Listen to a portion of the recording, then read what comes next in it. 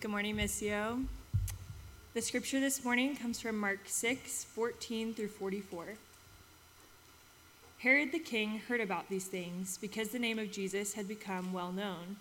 Some were saying, John the Baptist has been raised from the dead, and this is why miraculous powers are at work through him. Others were saying, he is Elijah. Still others were saying, he is a prophet like one of the ancient prophets. But when Herod heard these rumors, he said, John, whom I beheaded, has been raised to life. He said this because Herod himself had arranged to have John arrested and put in prison because of Herodias, the wife of Herod's brother Philip. Herod had married her, but John told Herod, it's against the law for you to marry your brother's wife. So Herodias had it in for John. She wanted to kill him, but she couldn't. This was because Herod respected John. He regarded him as a righteous and holy person, so he protected him. John's words greatly confused Herod, yet he enjoyed listening to him. Finally, the time was right. It was on one of Herod's birthdays when he had prepared a feast for his high-ranking officials and military officers and Galilee's leading residents. Herod's daughter, Herodias, came in and danced, thrilling Herod and his dinner guests. The king said to the young woman, ask me whatever you wish, and I will give it to you. Then he swore to her, whatever you ask, I will give to you, even as much as half of my kingdom. She left the banquet hall and said to her mother, what should I ask for? John the Baptist's head, Herodias replied. Hurrying back to the ruler, she made her request. I want you to give me John the Baptist's head on a plate right this minute. Although the king was upset because of his solemn pledge and his guests, he didn't want to refuse her, so he ordered a guard to bring John's head. The guard went to the prison, cut off John's head, brought his head on a plate, and gave it to the young woman, and she gave it to her mother. When John's disciples heard what had happened, they came and took his dead body and laid it in a tomb. The apostles returned to Jesus and told him everything they had done and taught. Many people were coming and going, so there was no time to eat. He said to the apostles, come by yourself to a secluded place and rest for a while. They departed in a boat by themselves for a deserted place. Many people saw them leaving and recognized them, so they ran ahead from all the cities and arrived before them. When Jesus arrived and saw a large crowd, he had compassion on them because they were like sheep without a shepherd. Then he began to teach them many things. Late in the day, his disciples came to him and said, this is an isolated place, and it's already late in the day. Send them away so they can go to the surrounding countryside and villages and buy something to eat for themselves. He replied, you give them something to eat. But they said to him, should we go off and buy bread worth almost 8 months' pay and give it to them to eat? He said to them, how much bread do you have? Take a look. After checking, they said, 5 loaves of bread and 2 fish. He directed the disciples to see all the people in groups as though they were having a banquet on the green grass. They sat down in groups of hundreds and 50s. He took the 5 loaves and the 2 fish, looked up to heaven, blessed them, broke the loaves into pieces, and gave them to his disciples to set before the people. He also divided the 2 fish among them all. Everyone ate until they were full. They filled 12 baskets with the leftover pieces of bread and fish. About 5,000 had eaten. Amen. Thank you, Lo. Well, again, welcome everyone. It's so good to have you here. We are in a series right now entitled Party Crasher. And what we're doing is we're looking at the very real parties that Jesus attended, hosted, and sometimes unceremoniously crashed. And what we're seeing throughout this conversation and throughout this series of very real, very genuine parties that Jesus went to, what we're learning is that Jesus really liked to party. Jesus liked to party, and Jesus loved to tell stories about parties. In the book of Luke, which is where we're spending most of our time throughout this series, there's 10 actual party stories where Jesus actually attends a party. And that doesn't even include the moments where Jesus talks about parties. Like in Luke 15, where Jesus tells 3 beautiful parables that all center around celebration, rejoicing, and partying. Parties are essential to the understanding of Jesus, to the work of Jesus, to the way Jesus conceptualizes what he's doing in the world. He loves to party, and he loves to talk about parties. And the reason is The reason these parties are so essential to Jesus, the reason these parties keep showing up again and again throughout the story, is because parties have a way of revealing to us what God is like. Jesus' parties have a way of revealing to us what our God is like. So when Jesus hangs out with outcasts and sinners, we are seeing a picture of what our God is like. And last week, when we see Jesus at a dinner table confronting the arrogance and pride of religious leaders, we are seeing what God is like. This is why Jesus, on his last moment with his disciples, gives them a party and says, hey, keep celebrating, keep gathering at a table, keep having a meal. Why? Because when you do, you declare my story. You've seen me party, you've heard me talk about parties, you've watched me go to parties with the least likely of people. And so when you gather, just keep doing that thing to tell my story, to declare the goodness and good news of me. Jesus' parties reveal what God is like. So far throughout our series, we've looked at 2 party stories. In the first, Jesus attends a party with tax collectors or cultural outsiders, people who have been rejected and excluded and are rarely, if ever, invited to insider parties. But then last week, we looked at a party that's almost entirely the opposite of that, where Jesus goes to an event with cultural insiders. It's religious elites. It's Simon, who is a Pharisee, who invites Jesus into his home to have a meal. And it is a party of insiders and reputable folks. And Jesus parties with both, which is the beauty of Jesus. He shows up at both kinds of parties. But both of these parties were hosted by others. In the first one, it's Levi, the tax collector, and then in the second, it's Simon, the Pharisee. But today, we get our first party that Jesus hosts. Jesus is throwing his own party in this moment, and it's a very famous story. It's the feeding of the 5,000, probably one of Jesus' most famous miracles of all. In each gospel, because this moment is such a substantial one in the life of Jesus, each gospel records a version of the feeding of the 5,000. But 2 of the gospels do something very interesting. In both Matthew and in the Gospel of Mark, they take Jesus' party and they place it right after another party. Which Lo read for us this morning. It is the party that Herod throws. And I think that is a fascinating choice on behalf of Matthew and Mark, to place these 2 very different kinds of parties back to back in the gospel story. It's sort of like these gospel writers are showing us that there is different kinds of parties available to us. That there is different ways to throw a party, there is different ways to host a party, there is different kinds of parties to attend. Some parties look like Herod's, which is exclusive and dangerous and leaves people feeling empty. And then there is another way to throw a party, where it is for a large group of humans, where everybody comes and gets fed and leaves satisfied. There is different ways to host a party, to throw a party, to celebrate. And I think it's interesting that the gospel writers put these 2 stories back to back because it feels like it asks us a set of questions about the kind of parties that we throw and host and celebrate. So what we're going to do today is we're going to look at both of these parties.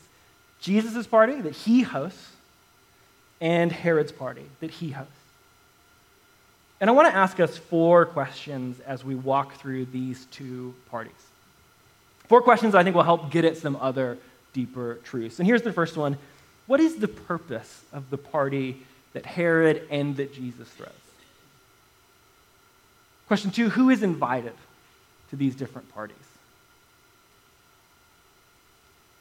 3, how are the guests treated at the party? What happens to them when they go? You know, we've all been to parties that are good, and then we've all been to parties that are not so good, and you're like, I don't love being here. So how are the guests treated when they are at the party? And finally, maybe the most important question, how do the guests leave the party? Do they leave feeling loved and welcomed and celebrated and like they had an encounter with something good, or do they leave feeling empty? How do the guests leave the party?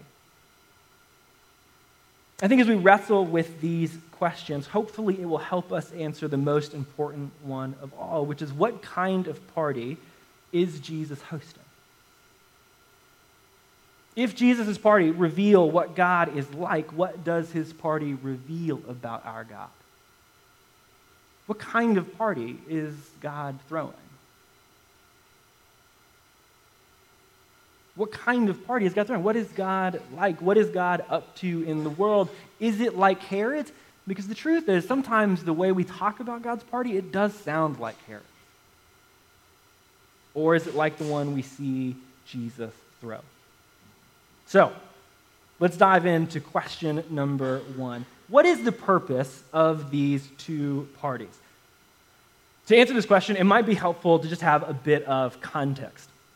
Herod is the current ruler of Galilee, the region that Jesus is in, under Roman occupation. So he's like a puppet king serving at the pleasure of Rome.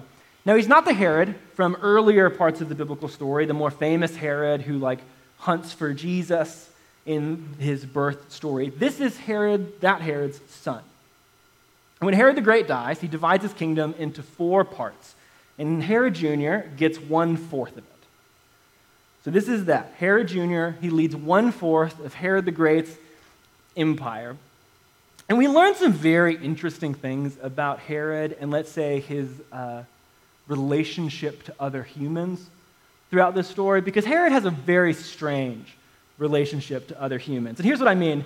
Herod was originally married, but his wife leaves him because he marries his sister-in-law, who also might be his niece, depending upon how the historical evidence goes. Eyes were just like... So he's originally married. His wife leaves him because he marries his sister-in-law, and it will just continue to get weirder from them. He wanted to be king over the whole region so desperately that he would regularly petition Rome to be put in charge until finally he annoyed them so badly they exiled him to Gaul. Gaul is in Europe, which is a very far distance from Galilee. He annoyed himself into isolation. So what you have in this person named Herod is a person who is totally interested in his own ends. He's a person who is coming from wealth and privilege and power, and he uses all of it, spends all of it to try to get and accumulate more. He sees a woman that he loves, and even though they're related, he's like, I'll take her. He sees a greater empire, and even though he already has one, he's like, I will spend everything I have to get more. He wastes his whole self, his whole life on trying to accumulate more until his desire for more eventually isolates him into obscurity. Herod is a person who is solely consumed with his own career. And I think that's important because then Mark tells us what the purpose of his party is. In Mark 6, verse 21, this is what Mark says. It says, an opportunity came for Herod on his birthday. So he gave a banquet for his nobles and military commanders and the leading men of Galilee. I think that word opportunity really describes the purpose of Herod's party. It is an opportunity for him to get more. It is an opportunity for him to achieve his own ends, for him to put his own agenda, his own purposes above everyone else. And as we continue to read the story, we realize that's why everyone is at the party. They are all hoping to get their own. Herod to fulfill his own desires, and he wants that so much that as the story goes on, he'll let his own niece/stepdaughter dance for him and the leading men of the region. The nobles enter to appease this king, and we even learn that Herodias, Herod's sister-in-law wife, this is going to get confusing real fast, wants to kill John the Baptizer. Everybody enters with an agenda. Everybody enters with their own purpose. Everybody enters hoping to get there. It's about opportunity. Now contrast that with the story that comes immediately after. In Jesus' feeding of the 5,000. It says that Jesus and his disciples, after a long day of teaching, were heading to a desolate place to rest, but crowds continued to gather with him and around them as they tend to do. And how does Jesus respond? Mark 6, verse 34, he says, when he went ashore, he saw a great crowd and he had compassion on them because they were like sheep without a shepherd. Where Herod's party is about the opportunity to get more, Jesus's is about having compassion on those who have come to him. And Jesus uses this language where he says they are like sheep without a shepherd, which is a really interesting phrase because shepherd in Israel's language is a metaphor for leadership. It's the primary one they use throughout the Old Testament. How they think about kings and priests and the leaders of their people. They are supposed to be like shepherd. Herod was supposed to be Israel's shepherd. Supposed to lead them and guide them into green pastures, to help them find places of rest. We read Psalm 23 as our call to worship. And the repeated refrain of that psalm is, the Lord is my shepherd who leads me into hospitable spaces. This is the invitation for the leaders of Israel. And the prophet Ezekiel has a really good definition of what a shepherd is supposed to be. It's actually kind of a criticism of the shepherds of the day, but I think it's a beautiful description. He says this. This is the prophet Ezekiel writing in the ancient world. He says, thus says the Lord God, ah, shepherds of Israel, you have been feeding yourself. Should not shepherds feed the sheep? The weak you have not strengthened, the sick you have not healed, the injured you have not bound up, the strayed you have not brought back, the lost you have not sought. With force and harshness you have ruled them. When Jesus says that these people are like sheep without a shepherd, he is making a direct accusation against the leadership of Israel around him, at Herod and the Pharisees and the religious leaders. Instead of leading people into hospitable, warm, green pastures, they have exercised their power in coercive, selfish ways. He said, your table, your party, it should have been about healing and feeding and strengthening and seeking the lost, and instead, you have made it a place for your own interests. Instead of being an opportunity for compassion, it has been an opportunity for you to get your own. So what is the purpose of Jesus' party? It is to have compassion. To create a place of genuine hospitality that offers rest. Whereas Herod's is a party for himself and his own advancement. That leads to the second question. Who is invited to the two different parties? Who does the invitation go out to? There's two parties on offer. Who gets to come? Well, in verse 21, we get a pretty clear definition of who gets to come to Herod's party. It says, verse 21, Herod gave a banquet for his nobles and military commanders and the leading men of Galilee. Herod's party is exclusive. It is for only a few, and those few are the powerful who can invest in Herod's own interest. But contrast that to Jesus' party. Verse 33, it says that many see Jesus and run towards him. Verse 34, a great crowd forms around him. And it says that Jesus feeds them, verse 44, around 5,000 men, which is probably speaking to heads of households. So we could be anywhere from 10 to 15,000 people are at this gathering with Jesus. This contrast is so massive between these two parties. Herod's is this like well-curated event. There's like a small table. There's a few hand-selected guests. It's well-curated. Everybody probably looks nice. And then Jesus is this like ragtag, ragamuffin, roughly thrown together that somehow accidentally 15,000 people show up at. It's like a festival. And I think it leads us to ask a really important and interesting set of questions. It's not going to sound like it, but I promise it is. which is, how does Jesus do math? You ever think about that? Like, just like, how good at math was Jesus? Because I'm going to be honest with you, I think it's pretty bad. But here's what I mean. Herod's logic, in terms of who he invites to the party and the kind of party he throws, is normal in many ways. You invite to your house people you like, people who are like you, people who are in your inner circle, people who can advance your own interests. And also, you can only invite a few people because you only have seats for a few people and money to provide for a few people. I was at a little party last night, and there was like 9 of us. If 15,000 people had showed up, there just would not be enough chicken to go around, Would have really thrown the whole thing for a loop. That's the normal way we think about hosting and celebrating and parties, is we invite enough people that we can provide for, that we have seats for. And in many ways, this is the same logic the disciples are operating out of when they see that 15,000 people have shown up to be with Jesus. And they come to Jesus and they're like, hey, they're hungry, and we don't have anything to feed them. What should we do? And Jesus says, you give them something to eat.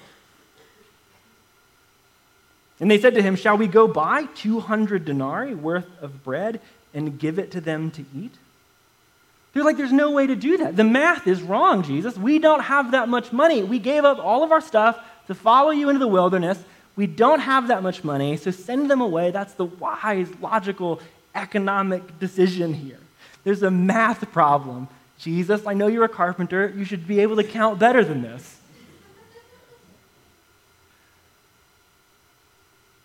You feed them.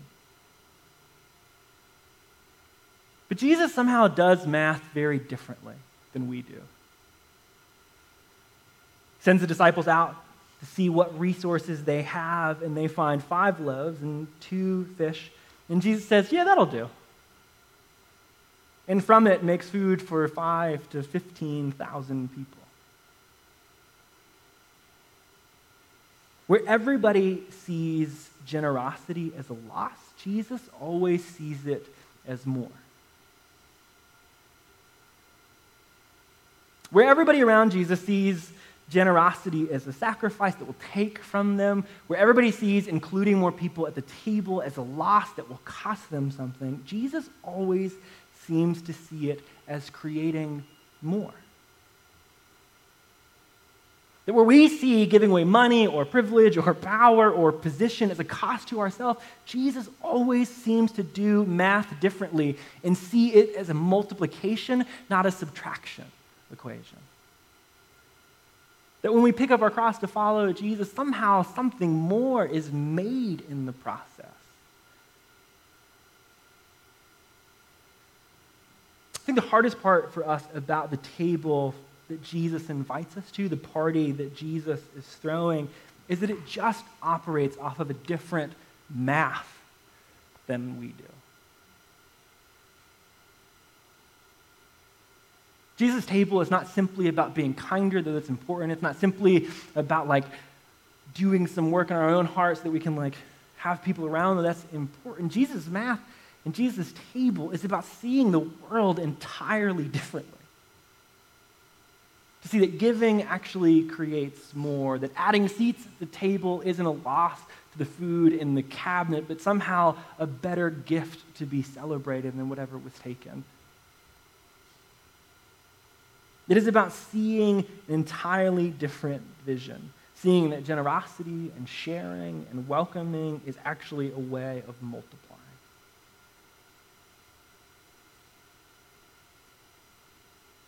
Jesus believes the more, the better. But at Herod's party, and often the parties that we've been invited to and the ones that we throw, and sometimes even the ones that our religious traditions look like, are unfortunately like Herod's, where less is better.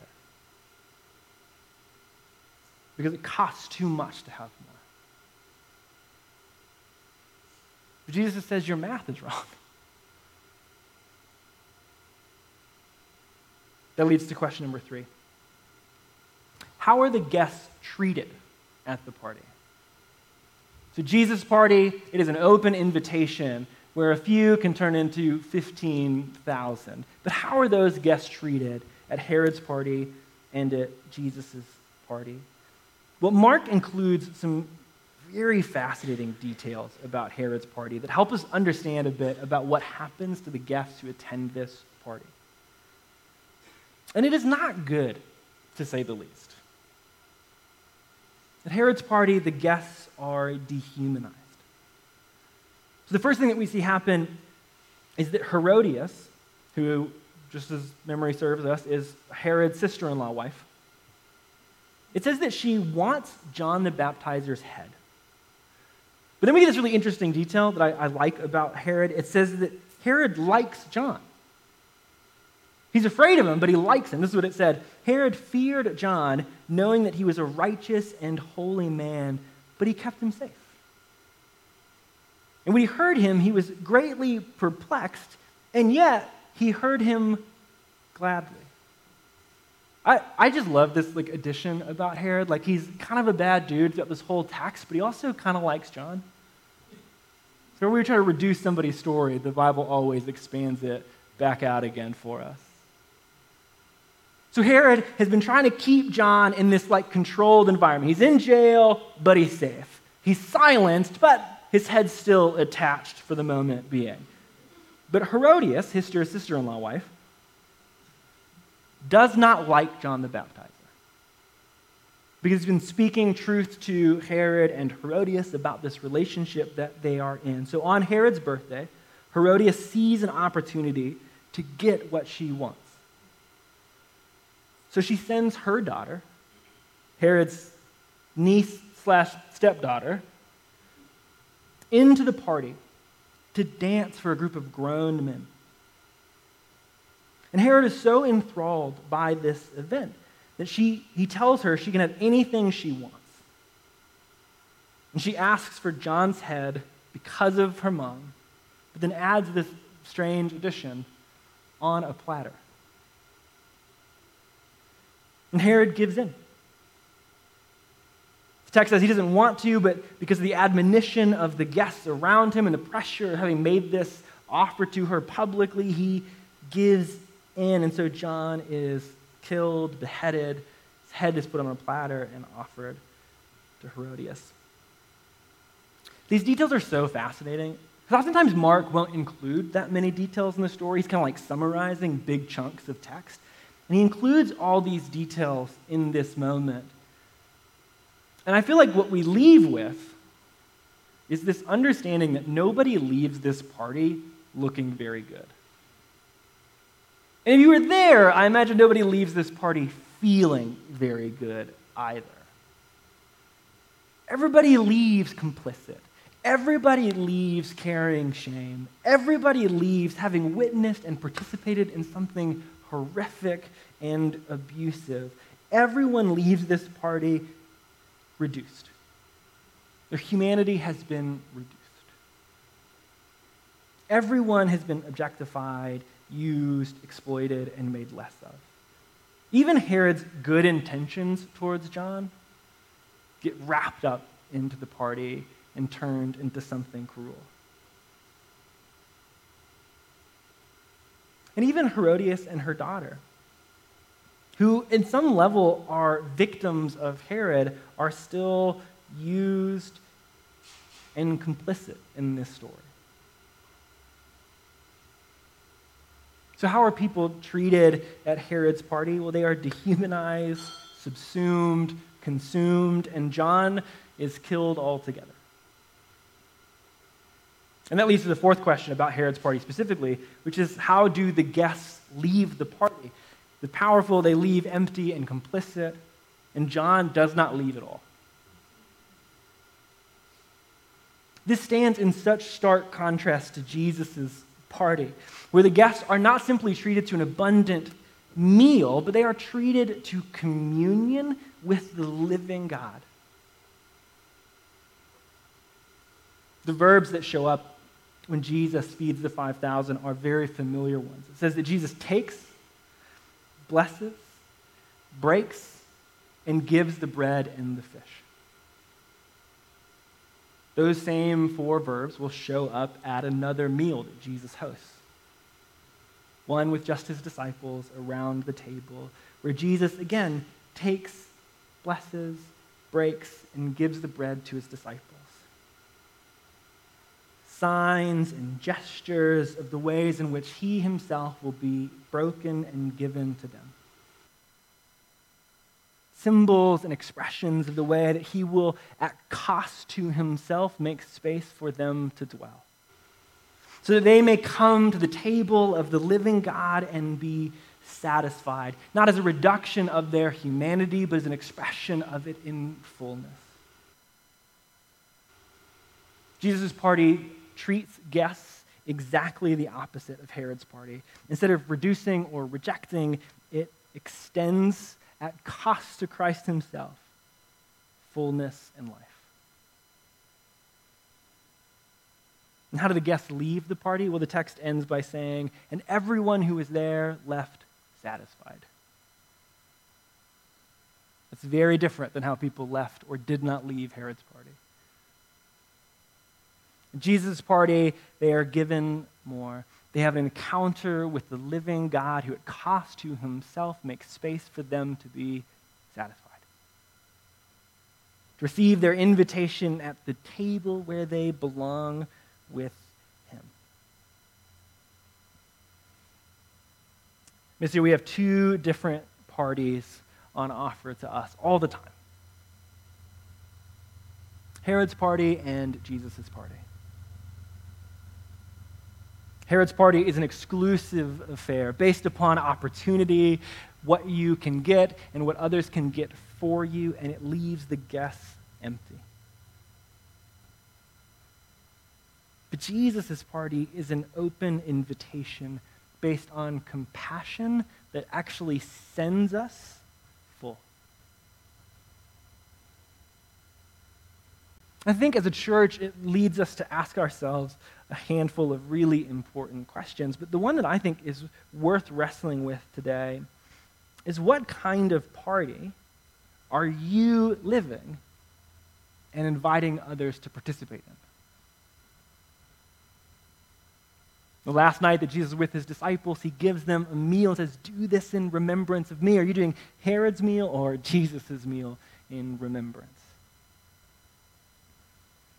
What kind of party does our practice and our worship and our life invite others into? Theologian Letty Russell has this beautiful quote where she says, we have seen over and over and over again that the witness of the church is rooted in a life of hospitality. When communities who have sought to gain identity behind particular walls find themselves broken open by the gospel invitation.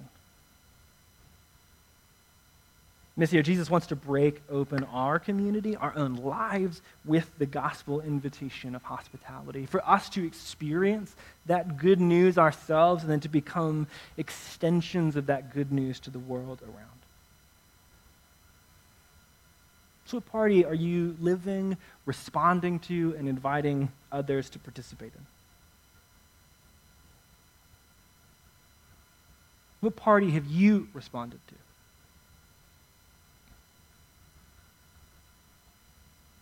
What party are you living? What party do you want to live? Let's pray.